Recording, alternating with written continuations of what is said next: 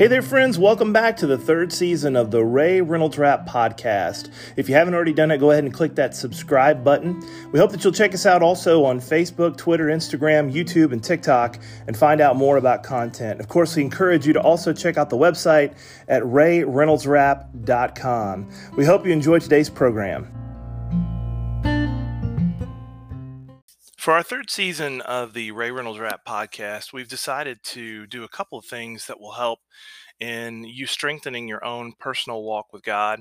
And so one of the things that we're going to do is we're going to be very intentional in the way we present the gospel message.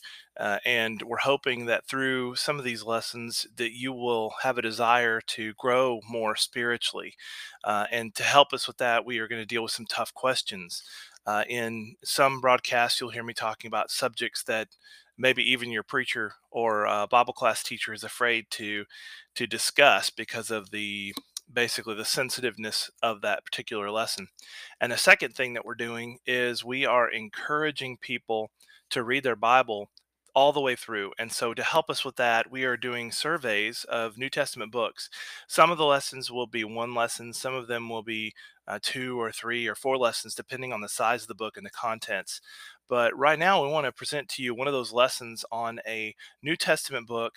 I encourage you to grab your Bible and study along. If you got a notepad, piece of paper, highlighter, that'll probably help as you begin to make notes and think about how you want to read this book from cover to cover. And I hope that it's a blessing to you. So tonight we want to pick up right where we left off last week, and I had intended on getting through the whole chapter, but we just got caught up in a lot of really good stuff, and so we want to try to finish up the book of Jude tonight and prepare for Revelation next Wednesday night. We'll go through that at least 2 weeks, may need to go 3 weeks for Revelation, and I'm going to have an additional notebook. Some of you have downloaded the one on the New Testament survey, and I will drop it on there in the morning. And so we'll put it on our webpage and our Facebook page, and you can download a little study guide of Revelation. It's a lot of material, so I hope that you'll be benefited from it. And also, I challenged you last week to read the book of Jude. I actually listened to it today on my phone, and the reading that I had was 4 minutes and 25 seconds. So there's no reason why we couldn't read through a little book like this. And on a daily basis, just think about how you could start now. Don't wait until the last week of December to think about your New Year's resolution. Make a goal now to come up with a reading plan to take you through the Bible next year. If you say, well, I don't know about going through at least make plans to go through the New Testament next year. Make it a priority. And I guarantee you, if you put God on the top of your priority list, you'll see how the other things just don't quite matter at all. So make a goal to try to read through the whole New Testament, and if you can, read through the whole Bible next year. It would be great. The book of Jude was written by Jesus' brother, and according to verse 1, we noticed also last week it was written somewhere around the late 60s, so it's written about the same time as some of the epistles in our Bible, somewhere probably just prior to the death of Paul and of Peter. It's also about contending for the faith, and we introduced last week some things. He's talking about false teaching and being one who challenges what is taught, make sure things that are being taught are accurate. And then it's a general audience. It's not written to one person or to one specific group of people. It was meant to be circulated to all of the people. And especially now, as we are living in a completely different century, these general epistles, we find a lot of strength and comfort in these words. And it's interesting how they could have been written 2,000 years ago, but they have just as much meaning today. In fact, some of the things that the Hebrew writer talks about, I think sometimes when I read through that, I think, man, it's almost like he's writing it just for this generation. But Jude is another one of those great generic letters, and generic means for general consumption, if you will. So last week we identified that if we're going to contend for the faith, we need to contend for faithful living. And then we started to begin focusing on this idea of condemning things that are unfaithful, or things that are not right. And in our world, we're living in a generation, and this started prior to the generation today. It's actually started in the last generation, where people began to question what morality really is. And people began to say, well, what's right for you may be right for you, but it's not right for me. What's wrong for you is fine for you, but it might not be wrong for me. And so we call that relevance. It's like a relative truth. It's not, you can believe one particular set of standards, and I can believe something else. And this has kind of, in a way, mushroomed into a broader view of Christendom. So say, for instance, when I was, and this is just to kind of make it more personal, I remember, and I've been raised in the church, I remember preachers getting in the pulpit at one time and talking about how we are to be set apart, different from the world, right? And we're supposed to study and follow the standard of the New Testament. And there are specific things that are required to be a New Testament Christian, to be a part of the New Testament church. And so we always studied those principles. We talked about equality among our differences and things like that. As time went by, it became more of a, well, as long as we say we are a Christian, we're just like everyone else. All Christians are the same. All churches are the same. That's all the same. So there was a generation of preaching like that.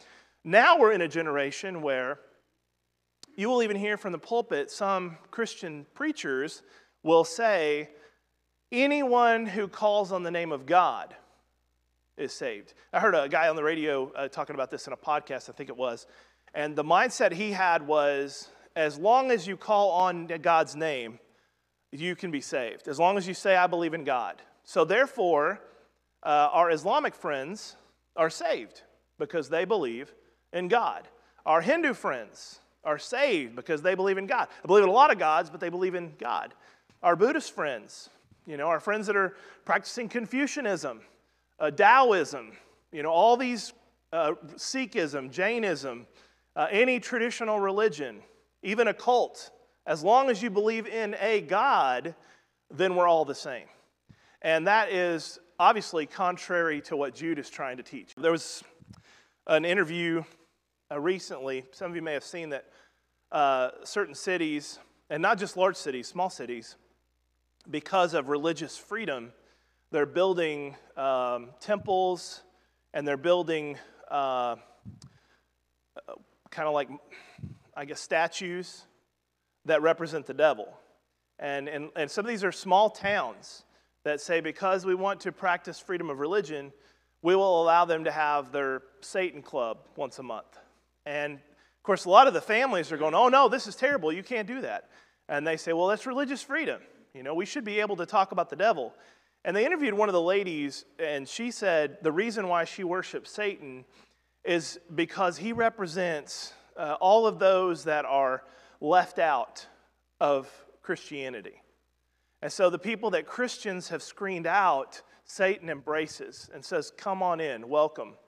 And what's interesting is when you start thinking about that road, the God can't, I think Billy said this in one of his podcasts this week, I heard, he can't make hell appealing, so he makes the road appealing.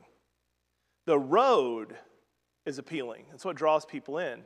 And so what Jude is saying, and some of these other writers that we've studied through these general epistles, is that there is only one standard, and there is one standard of morality. And so for people to say that it doesn't really matter as long as you believe in a God, you're safe, that goes against what Paul teaches in Acts 17. When he stands among all these idols, and he doesn't say, hey, look, y'all all believe in a God, that's great. No, he says there is only one God, and he's the one you haven't recognized. And it is tough to have these conversations sometimes, but it is important that we stand upon a foundation that is unwavering, immovable. That's the only way that we can stand strong and that we can begin to rise up when oppression comes and tribulations come and all those things. We need to stand in a spot of faithfulness. Well, if you make yourself vanilla enough, if y'all understand what I mean by vanilla, you're appealing to everybody. And God help us if we turn Christianity into a vanilla religion. As Christians, we're supposed to welcome all people, all individuals, regardless of where they come from. But in Ephesians 4, Paul talks about unity, and he says there is one Lord, one faith, and one baptism. And he goes on to say that there is only one God and Father who's above all and through all and in all. And there will be people, in fact, I know people personally that have sent checks to people in Israel to be able to help them rebuild the third temple. And they're trying to rebuild the temple on the grounds there in Jerusalem because they believe that the Messiah, their Messiah, is here. The Jews believe that their Messiah has come. Now, not all of them believe this. And so people will ask me from time to time, some of you have asked me, what do you do about that? And I said, well, I remind you of what Jesus said. And he said, there will be many who come, many false Christs who will come in my name. And John has taught this, and I think Jude is pointing the finger at faithfulness and being steadfast so that we might avoid this mindset. And we have to be constantly on alert because there are times that some things come up and it's so strange and so foreign, you just, oh well.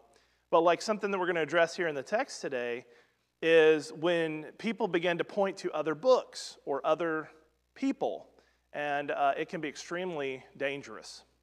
So let's keep reading. It says, verse 12, these are spots. Now, remember previously last time we noticed that he talks about Michael fighting over the body and all these teachings of individuals like Sodom and Gomorrah and the angels that fell. And now he says these are spots. These are marks.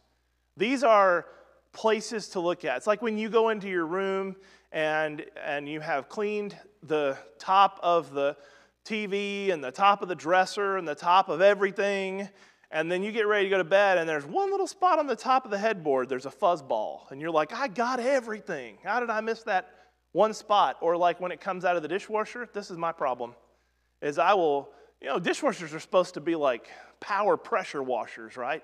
I shouldn't have to scrub my dishes before it scrubs my dishes. But sometimes it'll come out and there'll be a spot on it, a mark. And so Jude says, this is your mark. These individuals who follow this line of thinking are marking a spot among you that needs to be cleaned up.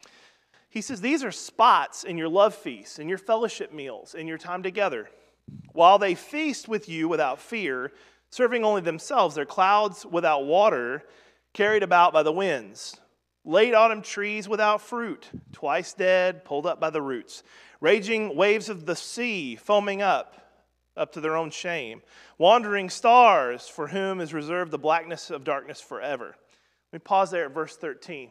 So these are identifying markers of individuals or of teachings that are foreign to the New Testament church. And he says these are things that you need to be careful of, that you don't get kind of put into the mud yourself. So again, be alert. And he says these are old concepts. It's not like suddenly when the church was established, people came out and started teaching false things. This has happened since the beginning. And so we have to be alert. Most of you probably watched movies, and if you've watched enough movies like I have, I'm pretty good about picking out the villain early in the movie. Like, I know that's a little odd to introduce this character. There's something fishy about him. But that's not the way it is with the men that are instructed or taught about here in the text. These are people who have silently crept in and made their way into the circle and then begin to kind of blossom, teach things, practice things. And I do believe that we have it within us when he says speak the truth in love. I think Paul's directing us to lovingly confront. Honestly, if we were given the mantle of judge for just 24 hours, and God said, hey, look, you've done a great job. You hadn't messed up the last week. I'm going to give you the gavel, and as people pass, you can determine where they go. We would probably let in people that don't deserve it, and I know that we would probably keep people out that by God's grace and mercy, they should make it in. And that's the reason why we don't have that job. It is not our job to be judge, jury, and executioner. But lovingly, confrontation has to take place. If you don't, it hurts the whole. That's the thing. He says right now it's a spot. But before long, that spot grows. I had a gentleman that went to church with me in North Alabama, and he had macular degeneration. You all familiar with that? And he told me one day we were in class, we were doing the Golden Agers class on Tuesday, and he said, it was really interesting how at one point there was this black dot in the corner of my eye, and it got bigger and bigger and bigger until he couldn't see out of that eye. And so if we don't confront the problem when it's small, it will only grow. And lovingly confronting sin is part of one of the hallmarks of Christianity, is we're trying to stay on the straight and narrow. We had that problem at a church where I worked, where we had mold come in the sheetrock, and we at first they would clean it with bleach and it'd go away, and then they cut a big hole where it was, and then it still came back in the corners. We took out all the sheetrock, that whole piece of sheetrock, and then it started again, and we're like, how's this happening? Well, because there was mold in other places around behind that we couldn't see. And so we have to confront sin. We have to. And another reason why we have to do that is because it reminds us personally that we have to stay and we're going to all sin, we're all going to make mistakes, but try to stay as straight as we can, straight and narrow. Try to stay holy and blameless before God as much as we possibly can, because that's what Jesus, of course, has covered all sin with his blood, but we should try to be like Christ and say, how should I talk to people? How should I minister to people? How should I treat people? How should I look at people, think about people? And that's what Christianity is all about. And some of that is treating people with love, but confronting the problem. And I do believe that when we come back to the fruit of the Spirit and we come back to putting on the whole armor of God, the best way to do that is not to, when we talk to people and we confront them about sin, we have to be careful that we don't tell them exactly what they're doing wrong and why it bothers us. What we have to do is we have to present what the Scripture says about it. In other words, it's not that, look, I love you as a person. I think you're a wonderful person. But what you're doing is going to keep you on the wrong track. And I know a lot of people that have chosen a lifestyle that I do not agree with. And I love them, and I want them to be saved. But I have to say, when we have an opportunity to talk, I disagree with this, but it doesn't matter whether I disagree with it or not. It's what God's Word says. And presenting the Scriptures in a loving way is really probably the only way people are going to respond, is to lovingly teach the truth. Yeah, right, yeah. Instead, we've got to pray for our opportunity and then take it in a very calm, peaceful way. Not I'm upset with you because you're doing such and such, but more of, and this is a tough one we talked about in one of the other classes I've taught this week, I can't remember which one it was, maybe in the kids over at Snook, is the phrase, you know better than that. And that we hated hearing that, but we do know better. We do know better, especially if we've walked with the Lord long enough. We know better than to do those things. And so it's not you're going to hell, and I'm telling you you're going to hell. It's more of the Scriptures teach that we're supposed to live this kind of a life, and you're choosing something completely opposite. Can I pray about that with you? Can I help you? Obviously you're falling into a pit, and I want to help you get out. I've been down there before. I've gone through some of these things before. Let's work through it together. And it really works on people's hearts when you come in that, in that frame of mind, that I love you and I want to help.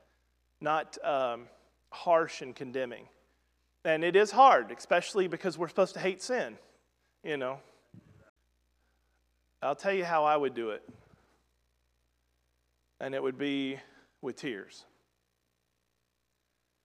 If you pray for that person enough, and you love their soul enough, and you know that they're lost, if you go to them in tears, and I'm talking about in sincerity, that you have prayed on your knees long enough and hard enough that you got to talk to them, that's the easiest way, because that's when they see Christ in you.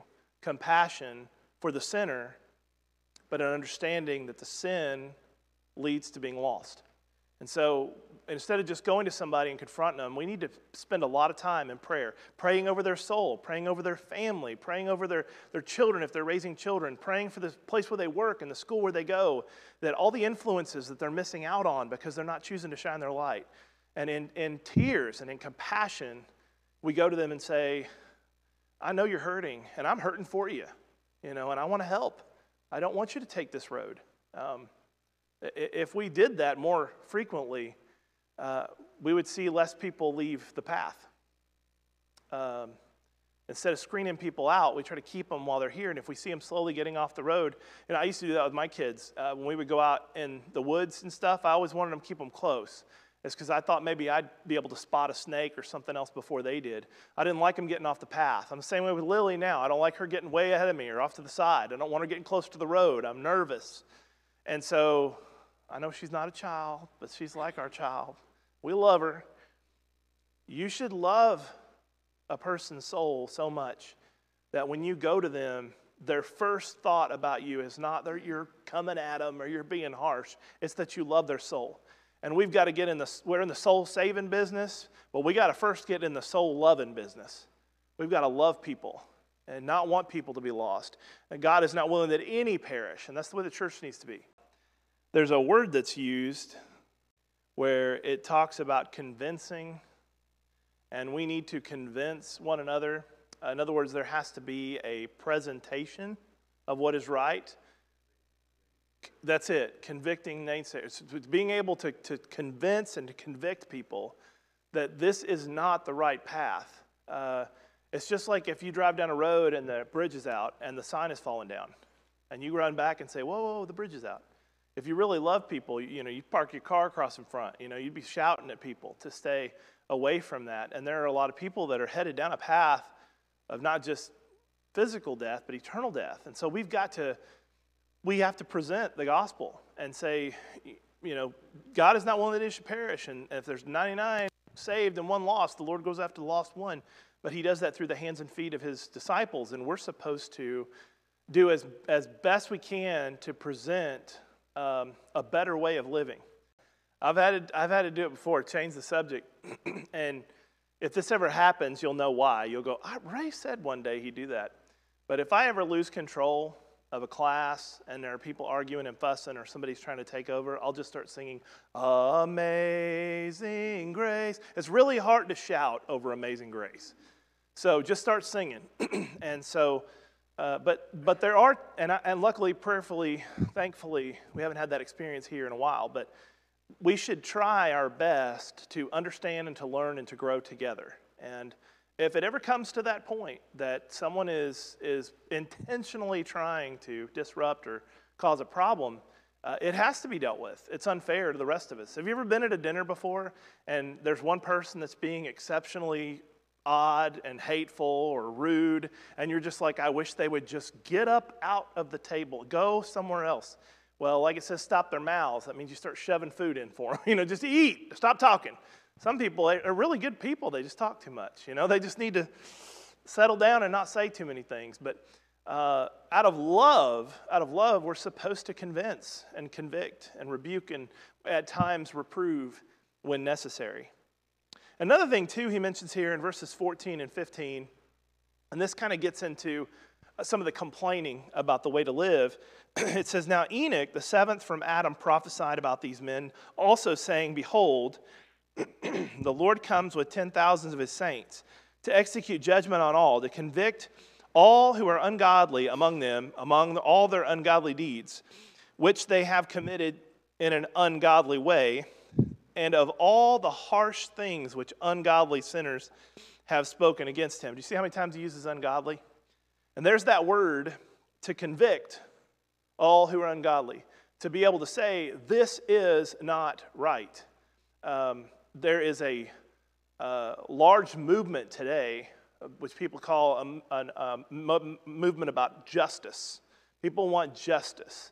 And this is something about talking about spiritual justice, if you will, to be able to say, this is wrong, we must not practice it, we can't do it. There's a church in Iowa. I have a friend preaches for a church in Des Moines, and occasionally he's on TV. They have him on TV or on the radio. He's on social media, especially over the abortion issue. And they have people that come up and just destroy their building, do terrible things to it. They leave terrible voicemails on their phone. And I've yet to hear him say anything that was harsh. It seems like he's always saying things in a very loving way. So when you present what is good, unrighteous, unholy thing, ungodly people will rise up against it. They cannot stand it.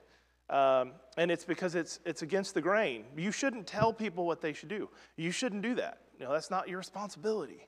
What's right for you is right for you. It might not be right for me. And that mindset has to change in that there is a standard, and that standard is the Word of God. The only thing that'll last forever, by the way.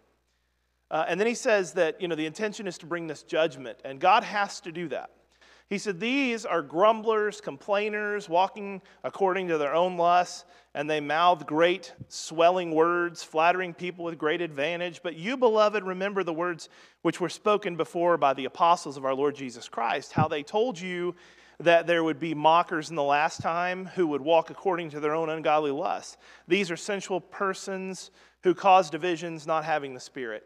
So these are people who, if you are looking long enough and hard enough, you'll see that the Spirit of God does not reside in them. Now, if you'll remember in Galatians chapter 5, Paul says there is the fruit of the Spirit, but before that he identifies the works of the flesh. And these are the things that are in complete opposition to things that are spiritual. And so you might assume kind of as two teams going at it. And you've got the team of ungodliness and wickedness and the team of righteousness and goodness. And so we're constantly at battle with these spiritual forces of wickedness all around us. And so he's saying, be careful of those that do this. And he tells how they secretly get in is they will say things to kind of, as we've said earlier in Timothy and other places about tickling ears and things like that. But this is where they get to a point where they have an audience. And it's really hard for somebody to convince people of things if they don't have an audience. And it says these are grumblers. These are complainers. Now look, I know we all get upset about things from time to time. And you may even have a right to grumble about it. But sometimes in the church, if we grumble and complain enough, that becomes the loudest voice in the room. And so he's saying these, and we can get on board with the other stuff, can't we? Hello, y'all with me? I can get on board with false teachers. Rebuke them. Don't let them teach the truth. Let them teach the truth or nothing at all. Don't let them teach all that garbage in here. I'm all for it if somebody is in a terrible sin to go and say, hey, look, we want to snatch you from the fires of hell. But he says, in addition to these things, these people are the ones who grumble and murmur and complain. And so if we as children of God put on the enemy's uniform, how are we be told any different than the good side, if you will? If we constantly use the ammunition of the devil, who are going to people assume we're with? So these things lead to the grumbling and the murmuring and complaining, and this will happen as one person will begin to say things and intentionally try to stir people up, and then you'll see that this argument is here and somebody else is on the opposite side, and instead of being able to sit down and prayerfully work this out and talk about it, it becomes more of a mudslinging fest. And God is not glorified in that. There's not a moment where God is glorified in Christians fighting each other. And so he says you need to be aware of these problems, because if you don't root out the problem early on and clean the spot up, this will be the direction the church goes in. Murmuring, complaining, and then he says flattering mouth, flattering words. I've had people do that to me before, and I know that I had a person that was listening online, and he knew what I was talking about, so I hesitate to tell it again. But I was at church once where a guy came in. He'd only been there 3 months, and he was standing in the back foyer shaking hands every Sunday morning. And one of the elders said, well, he's campaigning to be an elder. And I said, what? He said, he's campaigning for the job. So I figured he was campaigning for something. And I said, he really wants to be an elder. And so I asked him about it. I said, are you back here shaking hands with people and visiting 2 days a week so that you can be a shepherd of the church? And he goes, I've been a shepherd at 2 churches, and pretty soon I'll be a shepherd here. And he was 3 months later. And we had nothing but trouble after he got in there. He wanted so badly to be in that position, he'd do anything to get it. And he became extremely critical of every little thing that was going on. He kept a notebook. As I preached, he wrote down things that I had said or did that he didn't agree with. Not that he disagreed doctrinally. He just wished I'd have presented it a little bit better. And we'd have a meeting as soon as services are with. And what is it? Well, I think you should have used this scripture here instead of this scripture, because it really helps quantify the first point that you. And I'm like, dude, I got other things I need to be doing. Let's go pray for the sick or something. But he constantly was criticizing the song leader, the announcement person, prayer leader. He's like, look, if we have to do it, we will shut your mic off after 90 seconds. You don't need to pray for a minute and a half. And, on that one, I may have been for it. But anyways, no, I'm just teasing. The idea was he was constantly critical of every little thing because he wanted to be the top dog. And that happens sometimes in churches. Or somebody comes in and it's all about them and it's about their name and they want you to know all about what they've done and all the great things they've accomplished. And when we do that, we take the emphasis off of Christ. It is Christ's church. And there are some places that you might as well name the church after the preacher because everybody knows the church for the preacher or one of the elders or something like that. And it's Christ's church. So we have to honor and glorify God and not allow all these. If you hear grumbling, you hear murmuring, you hear complaining, don't participate in it. If there's gossip going on, let's go, obviously you're having a hard time. I want to pray with you, and then I'm going to go on about my life. I don't need to sit and give you the time of day. Don't listen to it on the phone. If they start, hang it up. Sorry, I can't hear you anymore. Hang it up because you don't want to hear it. Let people know that that's not what you're going to entertain. You're not going to entertain things that are false. You're not going to listen to things that are false.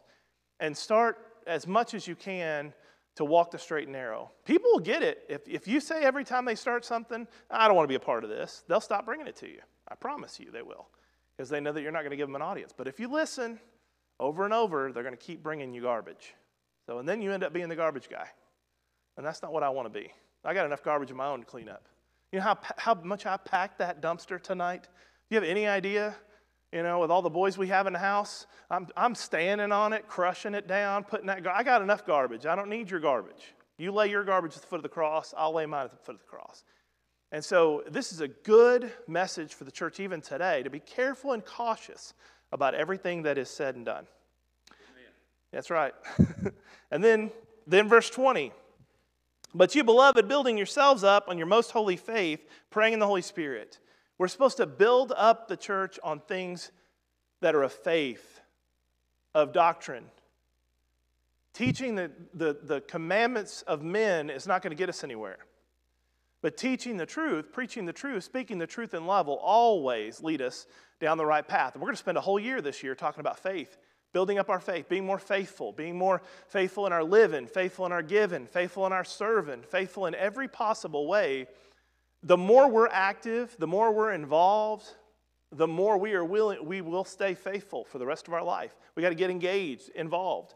There are times that I've got a light out in the sunroom that for some reason the plug, we walk out there enough that sometimes it jiggles just a little bit, and I have to go out there and plug it back in a little bit more because it comes out, it kind of wiggles out. And I think we do that in our faith. If we're not plugged in securely, we don't have any light. And so that's got to be a priority in 2023. I want to be plugged in. I want to be focused. I want to be faithful. And that's one reason why the world is such a heavy influence on us. Because we're so vanilla, we don't see the difference. We have to set ourselves apart. We focus on different things. I don't watch the same movies that other people do in the world. I just don't. I don't listen to the same music as some people do. And I'm not saying I'm better than anybody else, but I'm saying that I know my mind. And I know how quickly my mind can think about things from this. I've had a song in my head for 3 days because I dreamed it. And I came out that morning and I told Misty, and I said, I'm not going to do it tonight. You're not going to do it. But I had a song in my head, and I sang it to her that morning. We've been singing it for 3 days. Now, why is that? Why is that? Because sometimes when something gets planted, even though it was one time in my dream, I didn't even know the lyrics of this song. I learned the lyrics in my dream, okay? And I came out and I sang that song. Because once something gets in here, it stays, it resides. So we're supposed to take every thought captive. Is this something that I want or something that I don't? And if there's anything that I'm doing that is not building me up, it's not helping to be more spiritual, I need to get rid of it. There are times I've started a book, got halfway in and said it's garbage. I actually paid opening day for a book. I'm a huge Star Wars, or used to be, I'll say huge Star Wars fan, not so much anymore. I love Star Wars, the old ones, but anyways, one of the new movies came out and I wanted to read the book that went along with it. I was about the 4th or 5th chapter, and I was there day one. I went down to Books A Million, and I stood in line to get the book. And I was so excited to get the book. And they introduced a character in the 2nd chapter that I knew was going to be a problem. And when I got to chapter 4, I said, I'm done. Couldn't finish the book. I stood in line, got it, brought it home, and I felt like a fool that I had wasted so much time and a pretty good chunk of money for this book that had garbage in it. And it's not going to build up my faith. It's not something that's going to be positive or beneficial to me. And we do that. We invest in things. We say, well, I've invested so much in this friend. I don't want to have to walk away. Sometimes we have to say, look, I'm on a different path than you. And you don't have to be harsh or cruel or mean. Try to be influential to them. But there comes a point where at some crossroads, I have to make that decision. And I think it should happen at baptism. But it doesn't always do that. But we need to take a good, honest look and say, what am I doing and how is it building up my life? I mean, if I come home on a Thursday afternoon and I binge watch a show all Friday and half a Saturday and I get all 20 episodes in, we feel pretty good about ourselves, right? But what benefit is that to me spiritually? I haven't read my Bible through this year, but I've binge watched 16 episodes of this and 13 episodes of that and 21 episodes of this and 4 seasons of this. And what am I doing for my entertainment? What am I doing? What am I doing with my children? How much time do my kids spend in their bedroom? How much time do they spend on, hang on a second.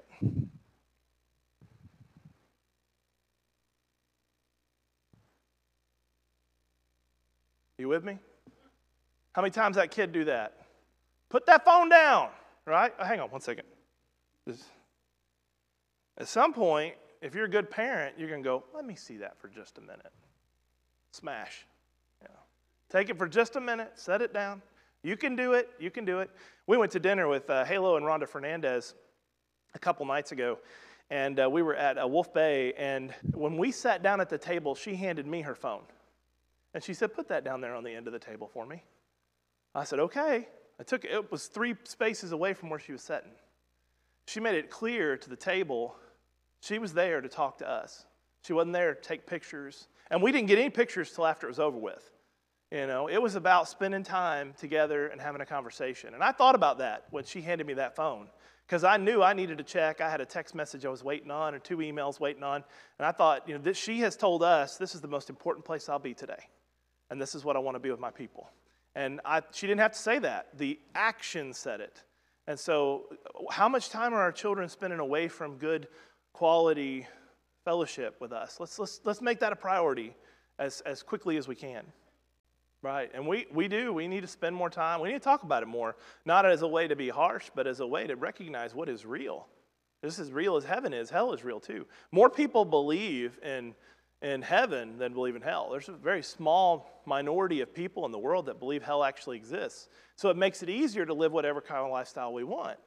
And instead, we have to understand God is a God of grace and mercy. Praise God. He is a God who loves us and He cares for us. And He allowed His one and only Son to die for us. But along with that grace and mercy, there has to be justice. And there has to be a conviction of wrong and people who are in the wrong. And that's just the reason why we became New Testament Christians. We didn't want to go to hell. And so we had to figure out a way to explain to people there is 2 destinations. And you have a right. I'm choosing mine, and I want to help you choose yours. And if, I'll give you a good example today.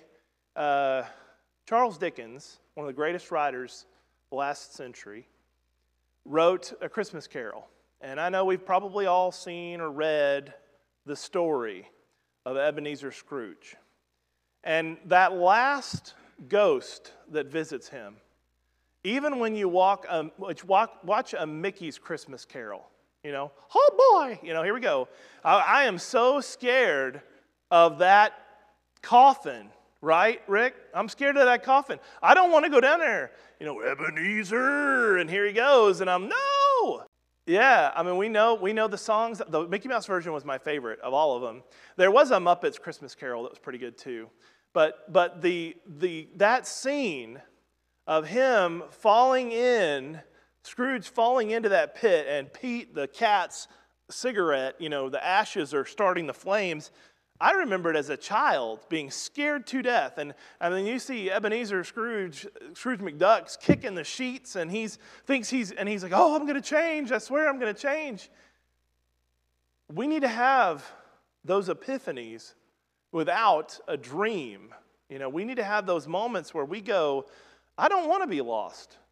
I don't want to spend an eternity here. And the hardest, really one of the saddest stories in the Bible is in Luke 16. Whenever the rich man realizes his fate, and he says, Abraham, please send Lazarus back. If anything, just go tell my brothers, tell my family. And Abraham basically says to him, it's not going to happen. He says, they have Moses and the prophets. And he says, no, but if somebody comes back from the dead, they'll believe. And they simply would not allow Lazarus to come back. And there is a reason why that story is told the way it is. is because you and I are Lazarus. We've risen from the dead in Christ. And we are supposed to tell people the other place is bad, right? We're supposed to talk about hell.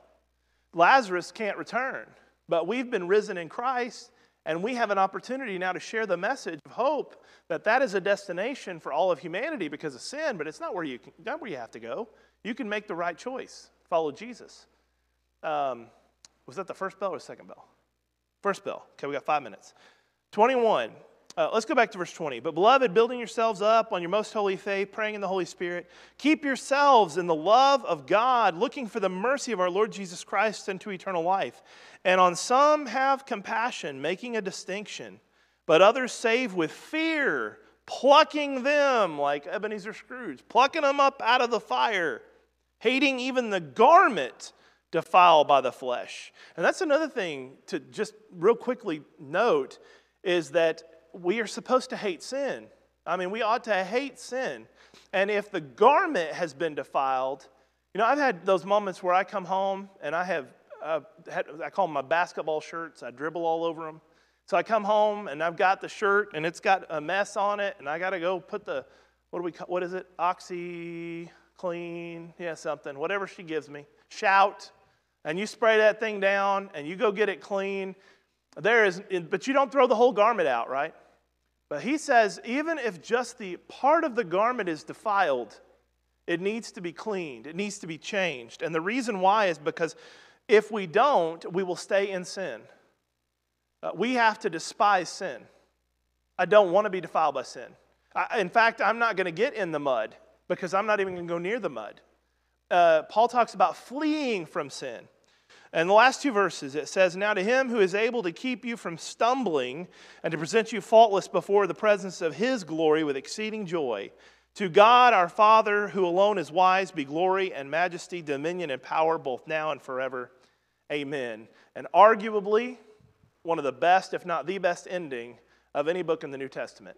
A doxology of hope and of praise to God and a challenge to us to recognize where we should want to go and who we should honor with our life, that he will present us faultless.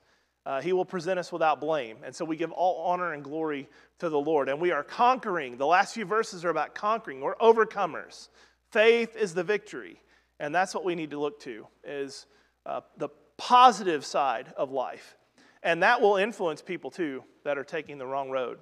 There's a better way, a much better way. All right, I did not get into it tonight, but if you'll read the blog I did earlier today, it talks about two of the books mentioned here, the Assumption of Moses and Enoch, and there's a reason why they're not in our New Testament or in our Old Testament, and I put a blog on there about that. We'll cover that another time, but there's a great point to be made about there's a reason why these books are in here and others aren't.